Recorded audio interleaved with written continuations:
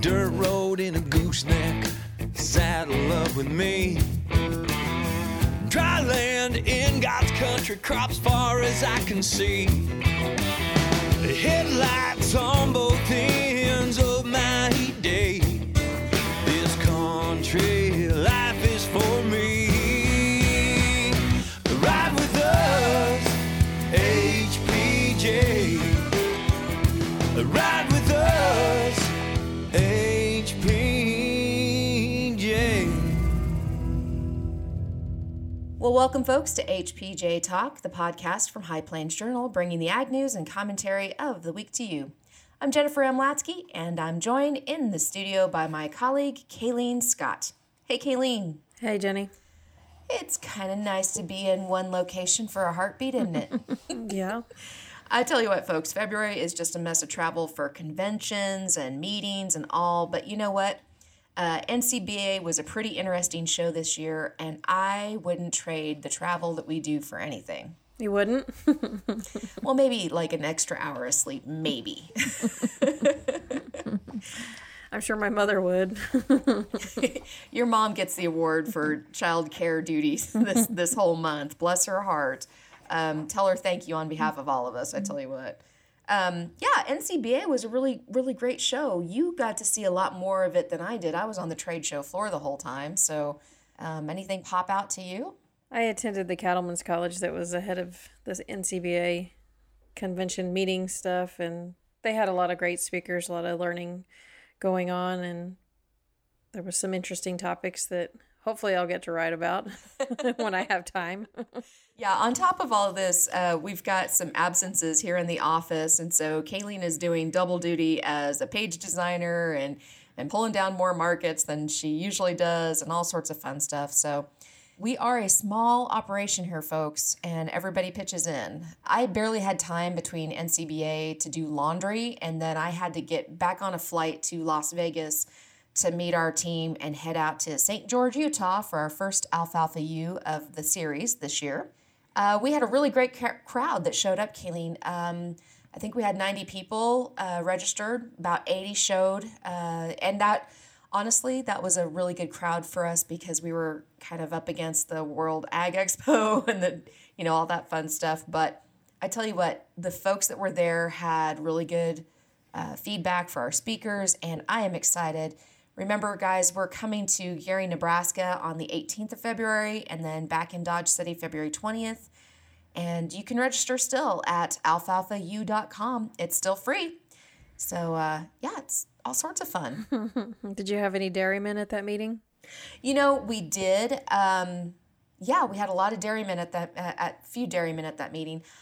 Honestly, though, the highlight of the whole trip for me was Las Vegas. You fly into Vegas and you fly out of Vegas because of the cheap flights. It's only an hour to St. George. And so on our way back, we decided, since we had the rental car, let's go see the Boneyard Neon Museum. And that was really great because we got there just at dusk, and instead of spending an extra, $10 or so to, get the special light show, you just pay general admission and you have a whole hour, so you see the light show anyway. That was really cool. I think I caught an alien spaceship on camera. If I'm lying, I'm dying, Kayleen. There was no way there was ever going to be a reflection on my cell phone. And in the sky, there is a triangle of lights. I'm serious. I saw your picture. So I don't believe that it's an alien, but I think it's an alien because whatever. the pictures before it and the pictures after it, that's not there. I will post those to our HPJ Talk page, and you all decide if I caught an alien or if I'm just blowing smoke. But yeah, we also went up to the top of the Eiffel Tower at the Paris casino because, that sounded like a good idea until I got up there and remembered, I don't like heights, Kayleen. You couldn't just suck it up for 10 minutes? I did. I sucked it up for actually about 20 minutes because we wanted to watch the Bellagio the fountain show, which is right below the Eiffel Tower, and so you can watch it from a different angle, and it's beautiful and it's gorgeous, except it's terrifying. It's absolutely petrifying for somebody that... Obviously, it wasn't petrifying if you were up there for that long. You know what? I clung to the railing like it was a lifeline. Like I was that kid at the skating rink who's, wobbling around on skates. So, yeah.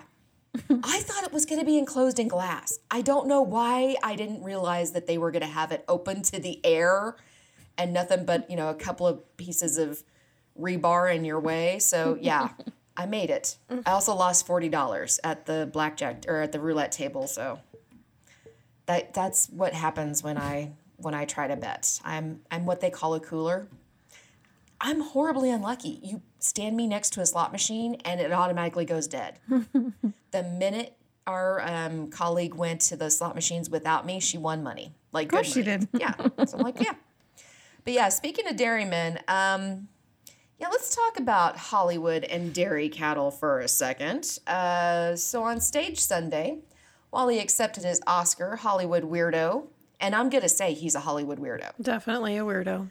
Joaquin Phoenix made a dig at America's dairy farmers, and normally I would say live and let live, and, who's going to pay attention to a Hollywood weirdo anyway? Everybody does, though. Yeah, I'm tired of people who don't have skin in the game or even an inkling of how to struggle to put food on the table, telling other folks that they should be ashamed for putting any food, on theirs. Look, Joaquin, you don't want to drink dairy, that's fine. That's your choice. Plenty of options out there. There's plenty of nut milk out there for you. It is not nut milk, it's nut juice. Nut juice. And I don't care if y'all giggle at that one, it's nut juice. That's fine. That's your choice. There's plenty of options. But shaming people or scaring people into avoiding dairy because you think cattle have more rights than people, to heck with you. I agree. I'm just... Yeah, and next week we're actually going to have Dairy Carrie herself, Carrie Mess. She's going to come onto our podcast and talk about Hollywood and farming. You might know and recognize Dairy Carrie's name because she wrote a viral blog post, a letter to Joaquin that's been getting a lot of buzz around here. Kayleen, you saw it. You read it. Yeah, I shared it. And I was rather disturbed about his thoughts on speciesism. I've never heard that term before. But it's the latest thing in the animal rights world. Yes. Putting animals on the same level as humans and fighting for their rights, that's above people that actually have a leg to, or have problems with their rights being infringed. LGBTQ, indigenous peoples, females. There's so many people of color. There are so many people out there that have actual valid reasons why they fight for their rights. And then to come along and say livestock and animals have the exact same rights as people, no. We take care of livestock. We take care of our animals because it's the right thing to do. But they are not. They're not the same. It's not the same. No. Children. Putting cattle on the same pedestal as children, that's wrong. We have actual problems out there, and creating kerfuffle and a hubbub because you are listening to your handlers who are so out of touch, and the sheer fact that he says that we're out of touch with nature. Dude, you spent the better part of the 2000s out of touch with reality. Who's more out in nature? Farmers and ranchers or Hollywood stars? Your little slice of heaven in Hollywood, your little plot of your home does not count as nature. The park in Hollywood does not count as nature. I understand how we can go off the deep end a little bit as a block of people in agriculture and just write them all off. But there are good people in Hollywood too. Chris Pratt is notorious on Instagram for sharing photos of his farm and for sharing how he's teaching his son to say the Pledge of Allegiance, and how he's actually trying to instill values in his children and in his family about respecting nature, respecting livestock and that sort of thing. There's plenty of people out there too that are, for lack of a better term, they're doing it the right way. Yeah. Now, if you have a problem with using livestock or using animals and you don't want to have dominion over them, you think it's wrong to drink their milk or eat their flesh or wear their fur and skins, that's fine. You know what? You do you. That's fine. But don't tell people that are barely scraping by that the milk that they serve is somehow tainted or evil or not good for the environment, that they're doing harm to their children by serving them milk. Don't do that. Yeah. There are people that are scraping by, and a $3 gallon of milk has more nutrition, packs more of a nutritional punch for, the pennies on the gallon, really, Yes. than anything else that they can buy. You're going to shame them into spending $6 for a half carton of almond milk over a $3 gallon of dairy. You're going to tell people that dairy is evil in the face of massive amounts of dairies going under and dairy farmers taking their own lives. That's wrong. And you know what? It's rare that I say this, but to heck with you, Joaquin Phoenix, and I will never be watching another one of your movies. And if you all have a thought or a comment, Yeah, come on and bring it on. drop us a line at hpjtalk@hpj.com and let us know. Or call us at the office, preferably call Jenny at the office, 1-800-452-7171. Hey, and do us a favor, head over to iTunes or wherever you download your podcasts. Leave us a review. Maybe if you don't like this, then don't leave us a review. You do you, boo. You do you. So, hey, on this week's episode, we're going to bring you a lot of interviews that we gathered from NCBA's CattleCon 20, and Kayleen will have the markets. And look, it takes a lot of folks to feed, clothe, and fuel not only America, not only their own families, not only their neighbors, but the world. And that's a job that they don't give shiny trophies for, but they darn well should. So we just want to say thanks for riding with us here on HPJ Talk.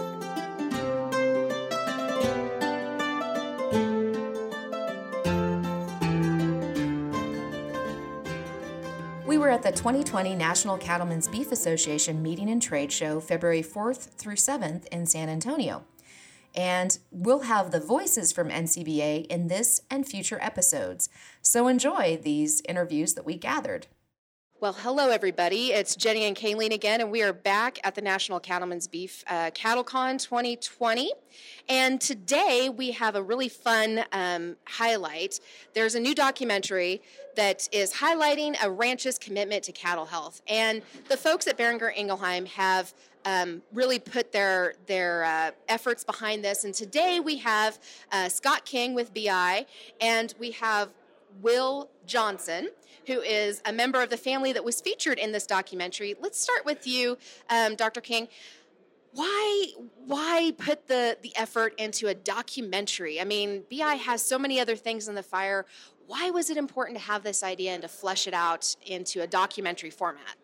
Well, thanks, Jenny. The documentary is, we like to call it Cattle First, the movie.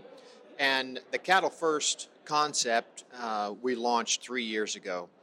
And the Cattle First is built on several pillars, things like prevention works and keeping calves healthy, judicious use of antibiotics. Those are all pillars that we talk about within Boehringer Ingelheim, and that was really the genesis of Cattle First. And so the first year we really just wanted to get the concept out there, and the concept really is that if you will put the health and well-being of the animal above everything else, including the bottom line, things tend to take care of themselves.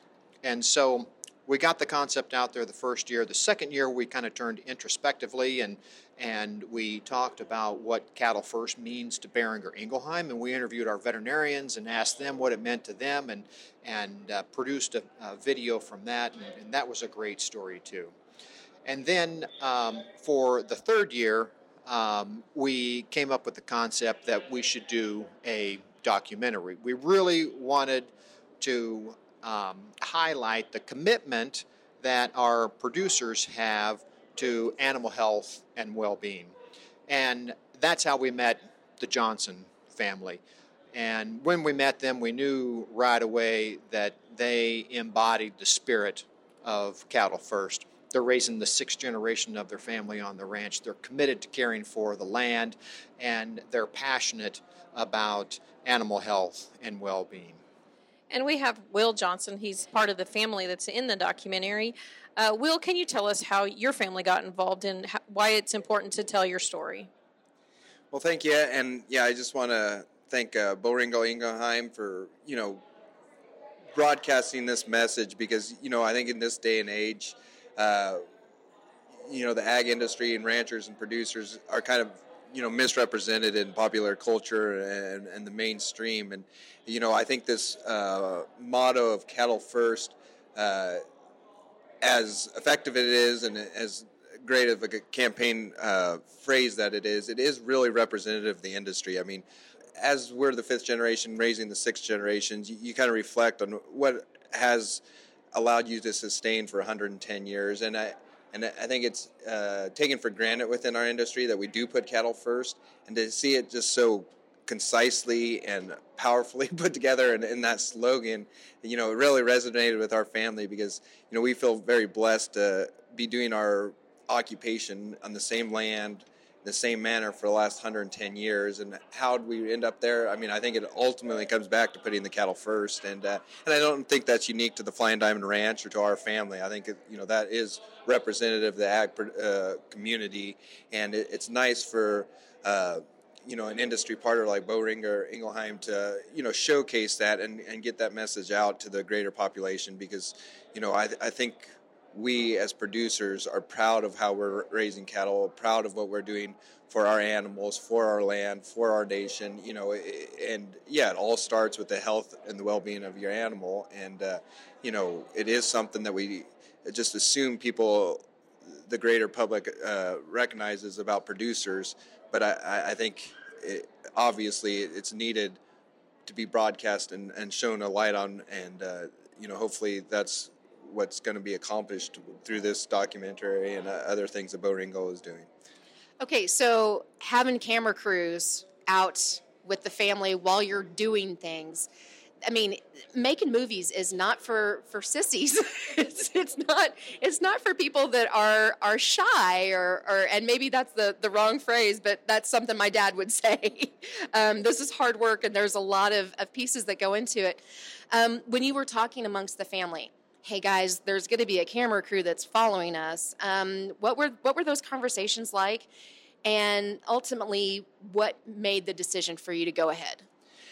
Yeah, no, a testament to the product that Boehringer puts out. I mean, it was a crew. It was an RV, and there was 5, filmers and 5, a couple directors, and it was a crew. And yeah, they caught some of our big work days. And as somebody, my brothers and I and my father and my mom who puts on these work days, they're always stressful without an audience. And then you get the city crew from Minneapolis and all this. And so it was a little, we had to understand what we were getting into. But again, back to our industry, we're all very passionate about our industry. A few of us who grew up on our ranch, we've been in the small town of Kit Carson.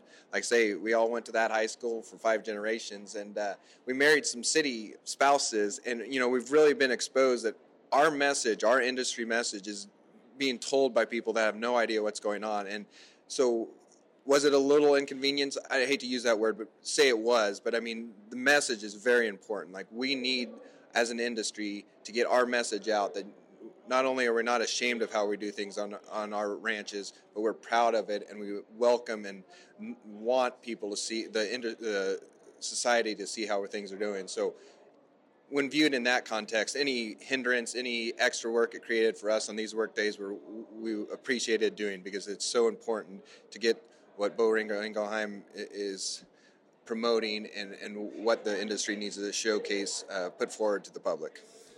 So now we have our debut here in like 15 minutes, I think. Where can folks see this from home? Where can they look for it online? Well, starting tomorrow, they can go to cattlefirstmovie.com and they can view the entire 40-minute documentary there. All righty. Well, hey, gentlemen, thank you so much for joining us on HPJ Talk. From NCBA, CattleCon 20, this is Jenny Latsky. And Kayleen Scott. We'll see you on the trail. This is Kayleen Scott here with Chuck Coffey. He's the outgoing chairman of the Beef Board. Is that correct? Yes, outgoing chairman of the Cattlemen's Beef Board. Chuck, tell us a little bit about what you think you have accomplished this year and what are your hopes for the next chairman? A lot of what we've done this year has been organizational and in-house. We've kind of restructured the staff and some of the things that we do there. We've hired a new CEO and a new CFO and a couple of new staff members. And we have a very small staff, but they're very efficient in what they do. Mm-hmm. And we've got the train on the tracks at this point in time, and everything's running very smoothly. There's not a lot I've accomplished myself because we're a 100-member board, and these people are all volunteers. Most of them are much smarter than I am. Mm-hmm. So I don't see my job as chairman as to tell them what to do. Mm-hmm. Rather, it's to help them get to where they want to go and try to make it as easy for them as possible.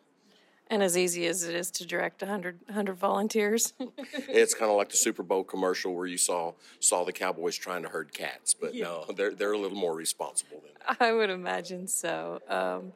Now you're a rancher yourself, and we've heard lots and lots about sustainability this week. What's your thoughts on sustainability? My thoughts on sustainability go beyond what the public's definition is, obviously. I turn first to my family. My wife and I are both fifth-generation ranchers. My children are the sixth, and I've got a grandson here at this convention who will hopefully be the seventh or be interested in it.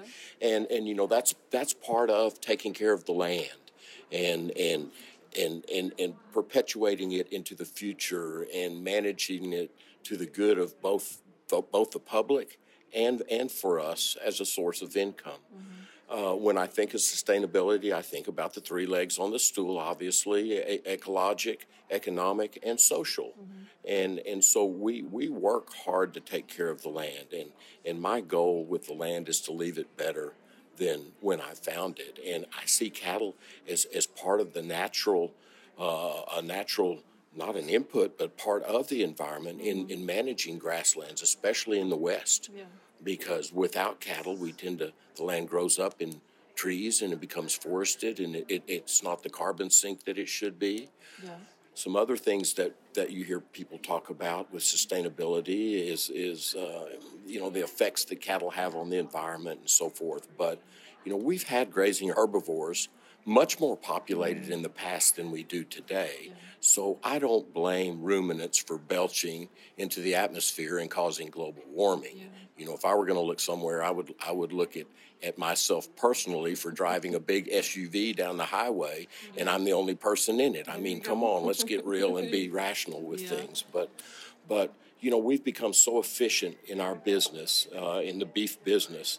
Today, we're looking at 2020.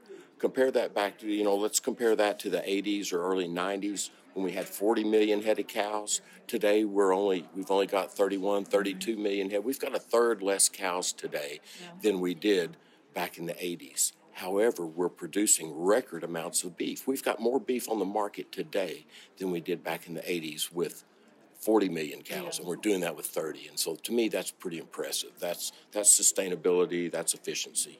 Yeah, I agree with you there.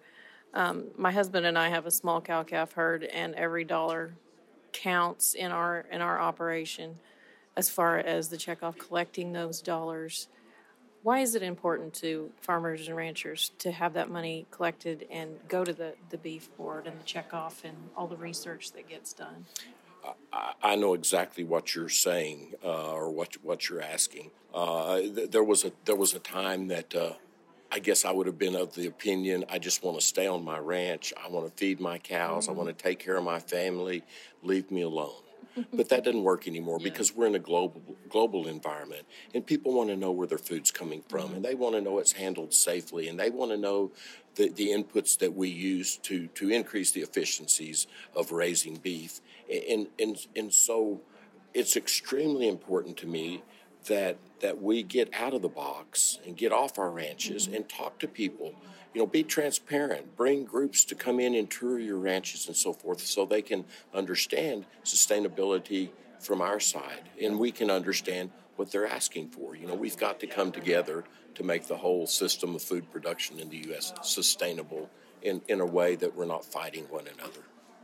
Yeah, I agree with you. Is there anything else you want to add? Well, you mentioned that about the checkoff dollar.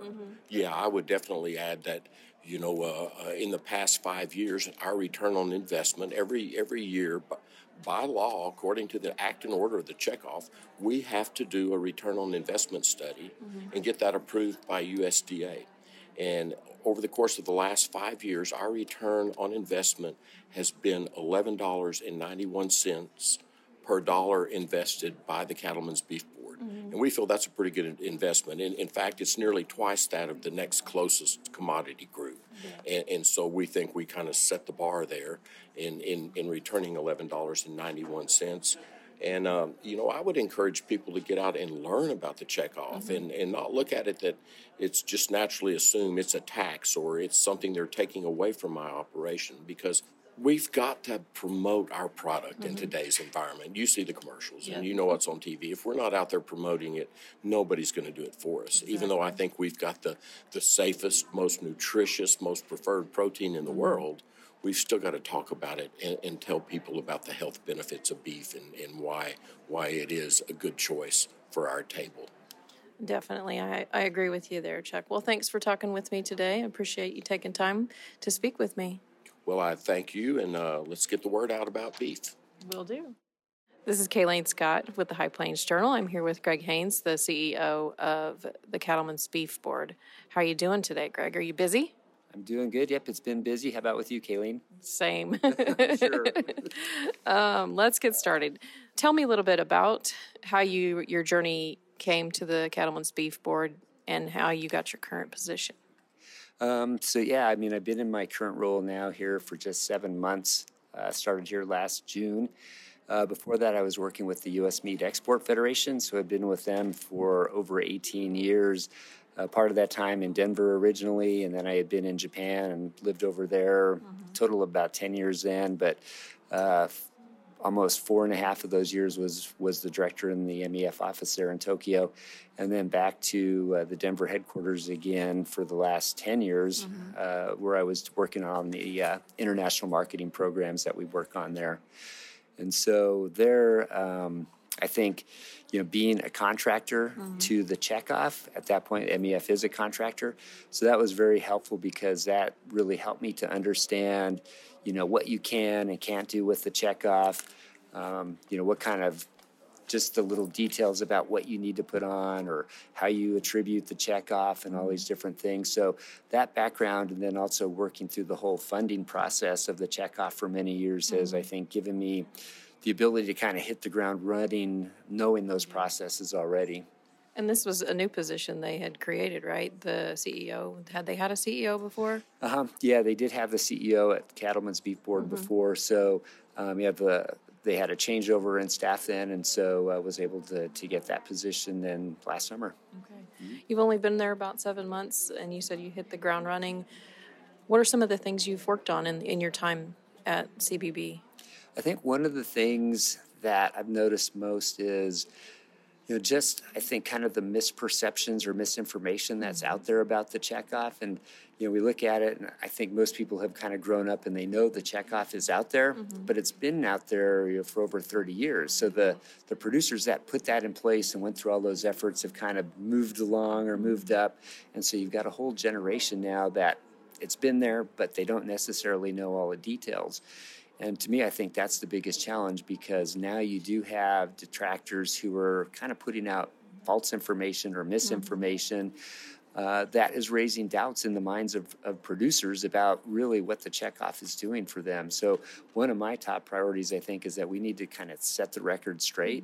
I mean, the producers are investing in this program. It's producer-driven. It's supporting the producers. Our goal is to build demand for beef.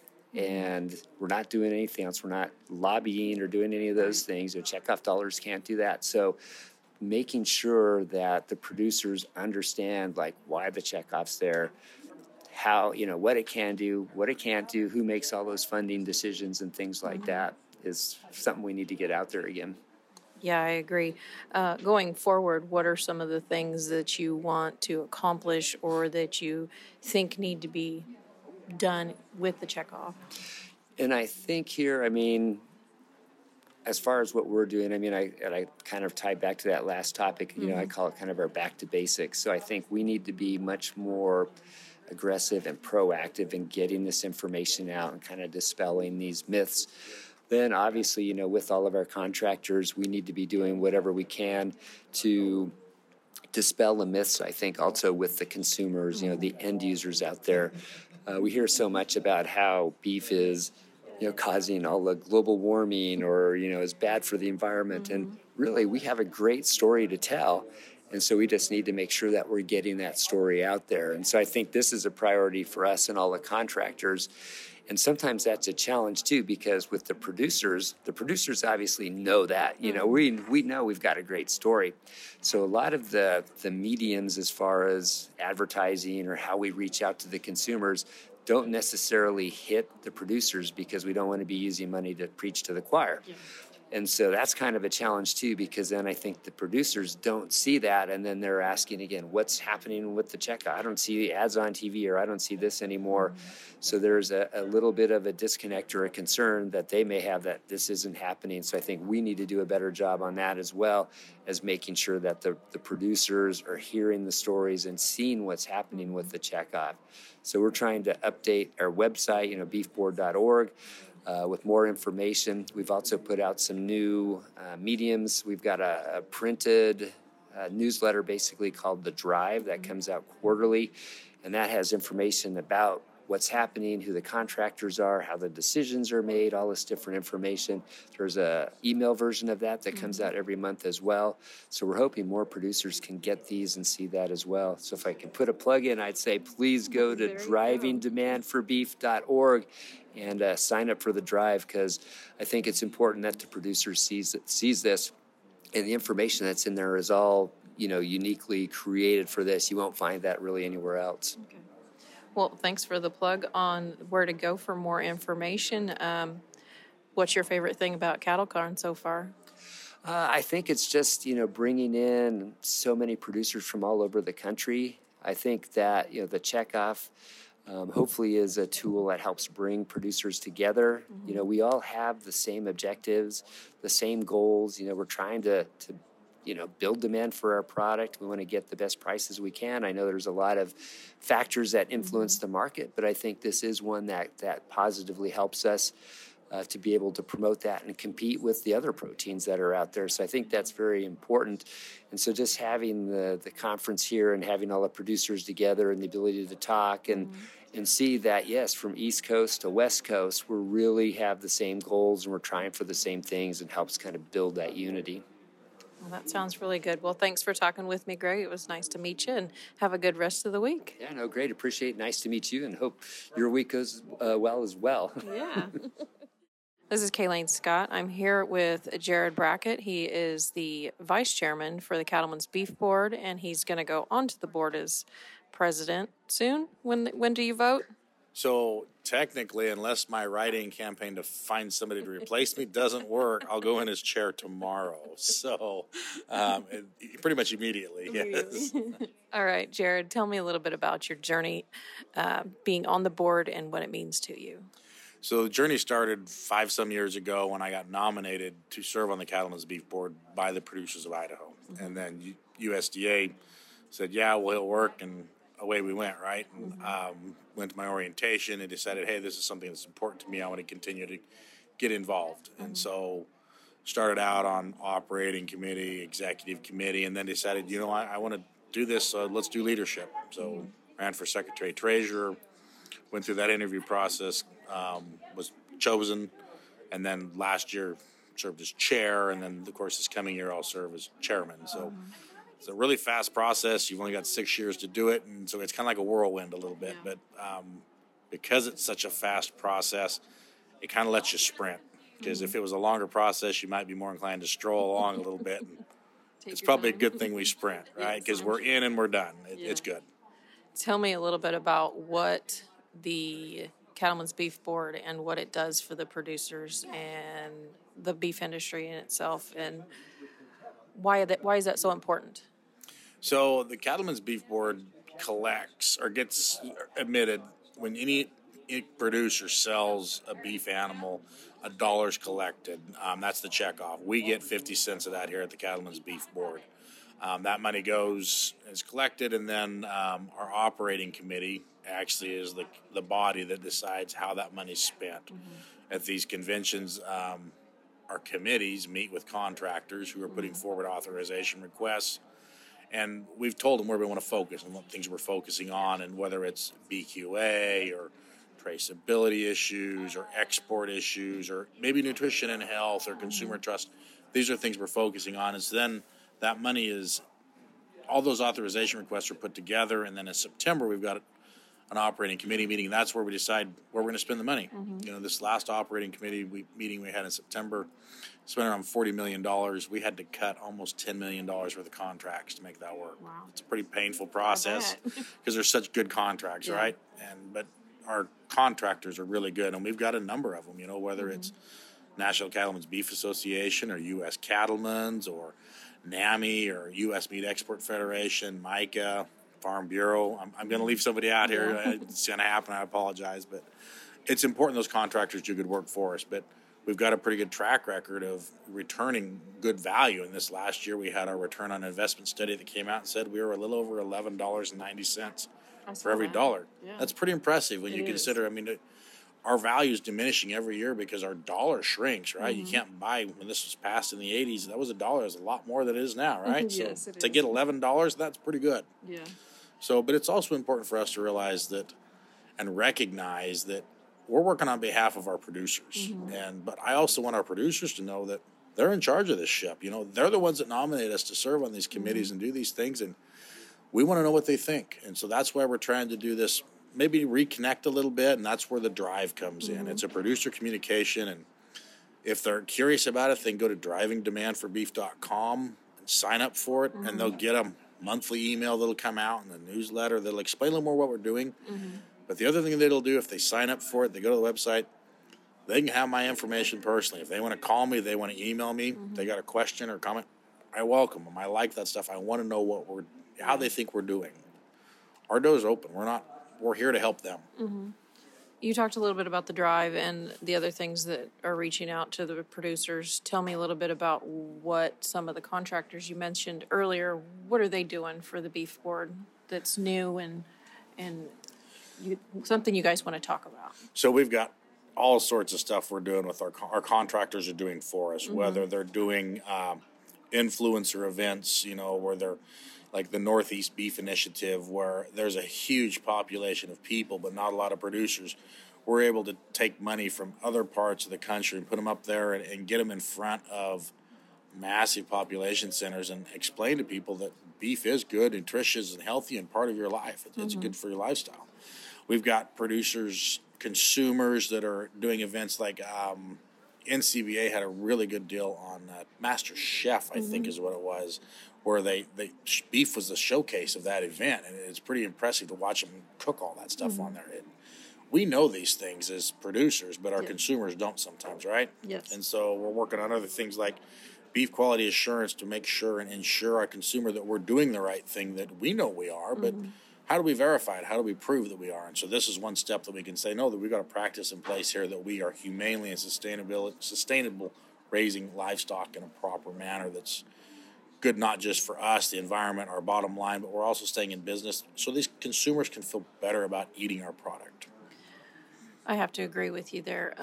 Tell me a little bit about your operation and what you do back home when you're not working and volunteering for the Beef Board. So Operation Back Home is a cow-calf operation. We run on both public and private land. We run on both irrigated and dry. We raise some of our own bulls. We got a small seed stock herd. We've gone to retaining ownership on most of our livestock and we run them through a variety of branded programs. Whether we're selling them to a packer or whether we're holding on to them and selling them directly to a retailer, we do all that. And it sounds like it's really complicated, but we're not a huge organization. My wife and I have been there for a while. I'm a fifth generation in our area. We really like what we do.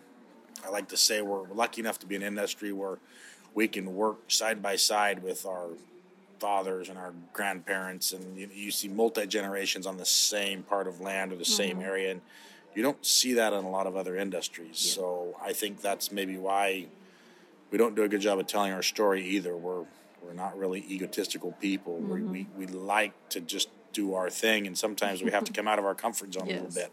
I agree. So especially in today's technology, it's crazy what people can do and see and ask. And one of the other things on technology that's interesting is Chuck Knows Beef. I don't know if you've heard much about that. I haven't. Tell me about that. So Chuck Knows Beef is an app that you can open through Alexa or Google, and basically it's an interactive app that you open it up and you can ask Chuck questions. And Chuck will tell you, hey, Chuck, how do you cook a tenderloin? And it'll tell you how to cook it. And they're moving towards this interactive deal. And what we like about it is it's a way for people who don't understand how to cook meat or how to process stuff or where it comes from. They can ask Chuck these questions. So it's a fun app. If they have a chance, they should check it out. That does sound like fun. Is there anything else you'd like to add? So I think in closing, I probably want to just let our producers know they need to get involved, and we want to hear from them. We want to know how they think we're doing. This industry here works for everybody. So big, small, 50 head, 5,000 head. I want to know what they think. I want to know, do they think we're doing the right job? And I'm only here for another year, and then I move on to other things, right? So there's always chances to get involved. So just make sure they go to drivingdemandforbeef.com. That's a great place to start. Well, thanks for talking with me, Jared, today. Have a great rest of the week. Thank you. Well, hey there, folks. This is Jennifer Latsky again with HPJ Talk, and we are coming to you live from the NCBA convention floor. And today we are with Jojo Corrales, who is with Heart Brand Beef. Now, they have a really interesting story. We're all used to Herefords, we're all used to Angus, but Jojo, you guys raise and produce some, I have to say, amazing beef, but it comes from the Akaushi cattle brand. Let's talk about the Akaushi cattle and how did they come to the States? Yeah, absolutely. So the Akaushi cattle came to the States in the mid-'90s, and it was a small group of cows and bulls that came over. So there was a trade agreement act between Japan and the United States, which allowed this small nucleus of cattle to come over. So they grew. It took them a while to grow some numbers, the cow base, through a lot of embryo transfer. But in 2006, the Beeman family was able to buy Heart Brand, the assets of Heart Brand cattle, and really have put a really nice business spin on an absolutely great set of genetics. So we know the cattle can marble, and we just needed to have enough of them to really showcase them to cattlemen, show them what they do, how they do it, and so Heart Brand does sell bulls. We are a seed stock operation and semen, and we also sell frozen genetics, all over the world. But our unique system to other seed stock operations is we offer a buyback on those Akaushi calves. So to participate in Heart Brand's buyback program, they must be DNA verified through the breed association, and then also we don't allow a hormone implant for our meat program. So if they get those two things done, they can let us know how many cattle they have and if they choose to offer them to our program. And so we offer a buyback at a premium. So most of the premium on weaned calves is about $100 to $150 over their like weight, like type offspring. So that's really gives the producers a great incentive to do that. They don't give up the weaning weight on an F1, which is a big, clear cut over and above of what they can get. We don't charge a commission on that. And so what we do is we get those calves, if they choose to sell, we'll feed them out, we'll harvest them and sell them in our meat program. So Heart Brand Beef sells beef all over the country and also does some export. We do about 10 to 15% export overseas, and the reception on the meat has just been fantastic. You know what? I can attest to that. And let's talk about the meat, because Akaushi cattle are a little bit different in the way that they deposit their fat. Am I getting that right? They're a little bit different in how they create that delicious eating experience. And folks, I'm telling you, I have seen the light. This stuff is amazing. That's absolutely right. So the biggest fundamental difference of what Akushi do well is they put more fat deposition within the muscle. So besides that they are a red breed from Japan, very highly marbled, but factually when we harvest these F1 cattle on the last 50,000 head, we're about 40% prime, less than 2% select or no roll, which would be our non-compliant cattle for our meat program. So just on straight facts, these cattle marble more, especially seeing that on an F1 because the F1 gives us that growth, gives us those conversions that are very economical in the feedlot, whether you feed conventional or natural. The F1 I think will perform right alongside any commercial cattle, and that's what really has been able to grow. So when most producers that have been very traditional, when they try using Akushi genetics, they do it on a smaller group of cattle and really test the facts on how they do, how the rate of gain is, how the conception is on the bulls have great libido, calving ease, those type of things that really add up to a commercial producer on what makes them money. So being able to wean more calves off per pasture and then also get more money per calf really helps them be sustainable in participating in a beef alliance. So we realize that the customer is wanting a higher quality, more consistent product. We realize in the beef industry, we have the best animal protein out there. What we need to get better at is just delivering that product more consistently. When they sit down to have a steak or have something, a beef eating experience, they want that experience over and over again. And by the program that we're running, we're making consistent is the feeding program, and we're also making sure that they are of Akushi genetics before they come into the program. So as far as I know, we are the only branded beef program that has a mandate on DNA verification to be allowed in. So it's not just a red color, it's not just an affidavit or from a specific region, but we make sure these animals are verified through the breed association before they're allowed in. And yeah, the feedback on our customers of the people that have had the product, and we go through national distributors, and they just can't get enough of it. So obviously steaks, ribeyes, fillets are very sought after, but our meat sales team has done a great job of taking advantage of all the other cuts of flanks and tri-tips and skirts and short ribs. Those things are really what make a branded beef program sustainable. It's being able to sell everything else for a premium and being able to showcase that taste transmits even to all the other cuts, not just ribeyes and strips. So we talk sustainability, and that is a huge buzzword right now all across all segments of agriculture. Now, if that calf can do more with less time on grass, less time in the feedlot, that turns into real dollars savings for feeding out a calf and real environmental savings as well. We're feeding them less, they're in the pens less time, and they're still providing an excellent dining experience. Am I getting that right? Yeah, so it definitely starts on the meat side. So the margin that we're able to make on selling higher quality beef for more money, we're able to share that with every other sector that's doing a better job. So we've realized, very factually, that if you incentivize your customers through premiums, they will change, and they'll look at it, and they'll look at it hard, and it has to make sense for everybody along the chain. So we realize we don't have enough land and cattle to run a complete branded program by ourselves. So our cooperative or network, or however you want to look at that, is very a sustainable model, because we're doing it off of results. So by us being able to pay a premium on fat cattle from 20 to 25 cents over on finished fed cattle, that's able to translate to more money on feeder calves. And I agree. We have the cattle in the feedlot.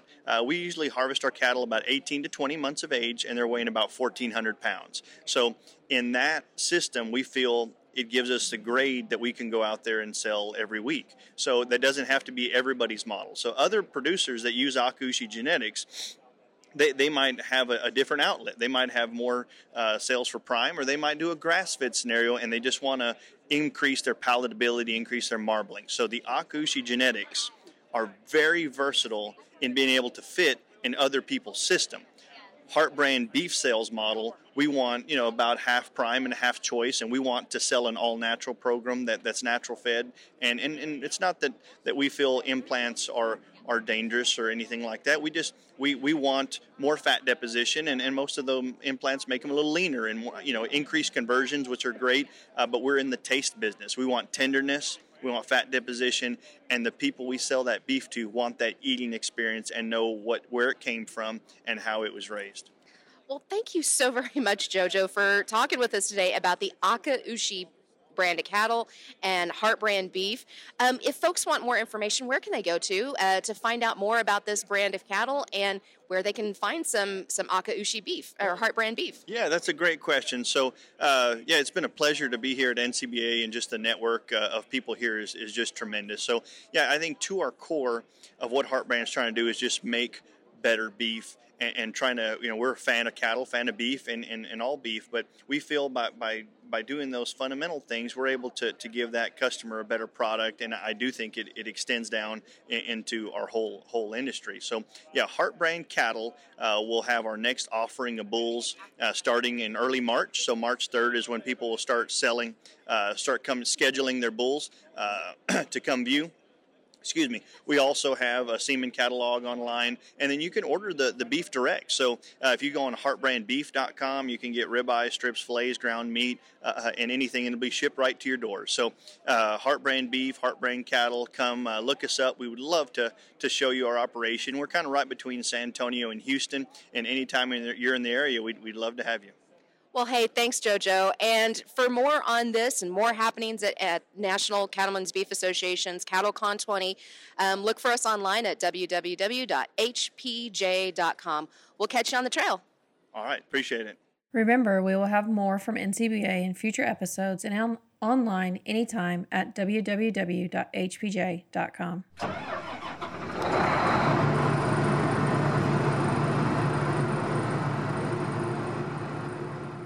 Your grain market prices from Dodge City's Pride Ag Resources on February 4th. Corn was down at $3.67. Wheat was down at $4.22. Milo was down at $3.17. And soybeans were down at $7.65.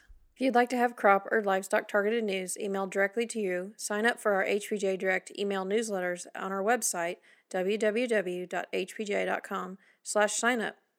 Simply select the topics that interest you and you'll receive updates on them directly to your email.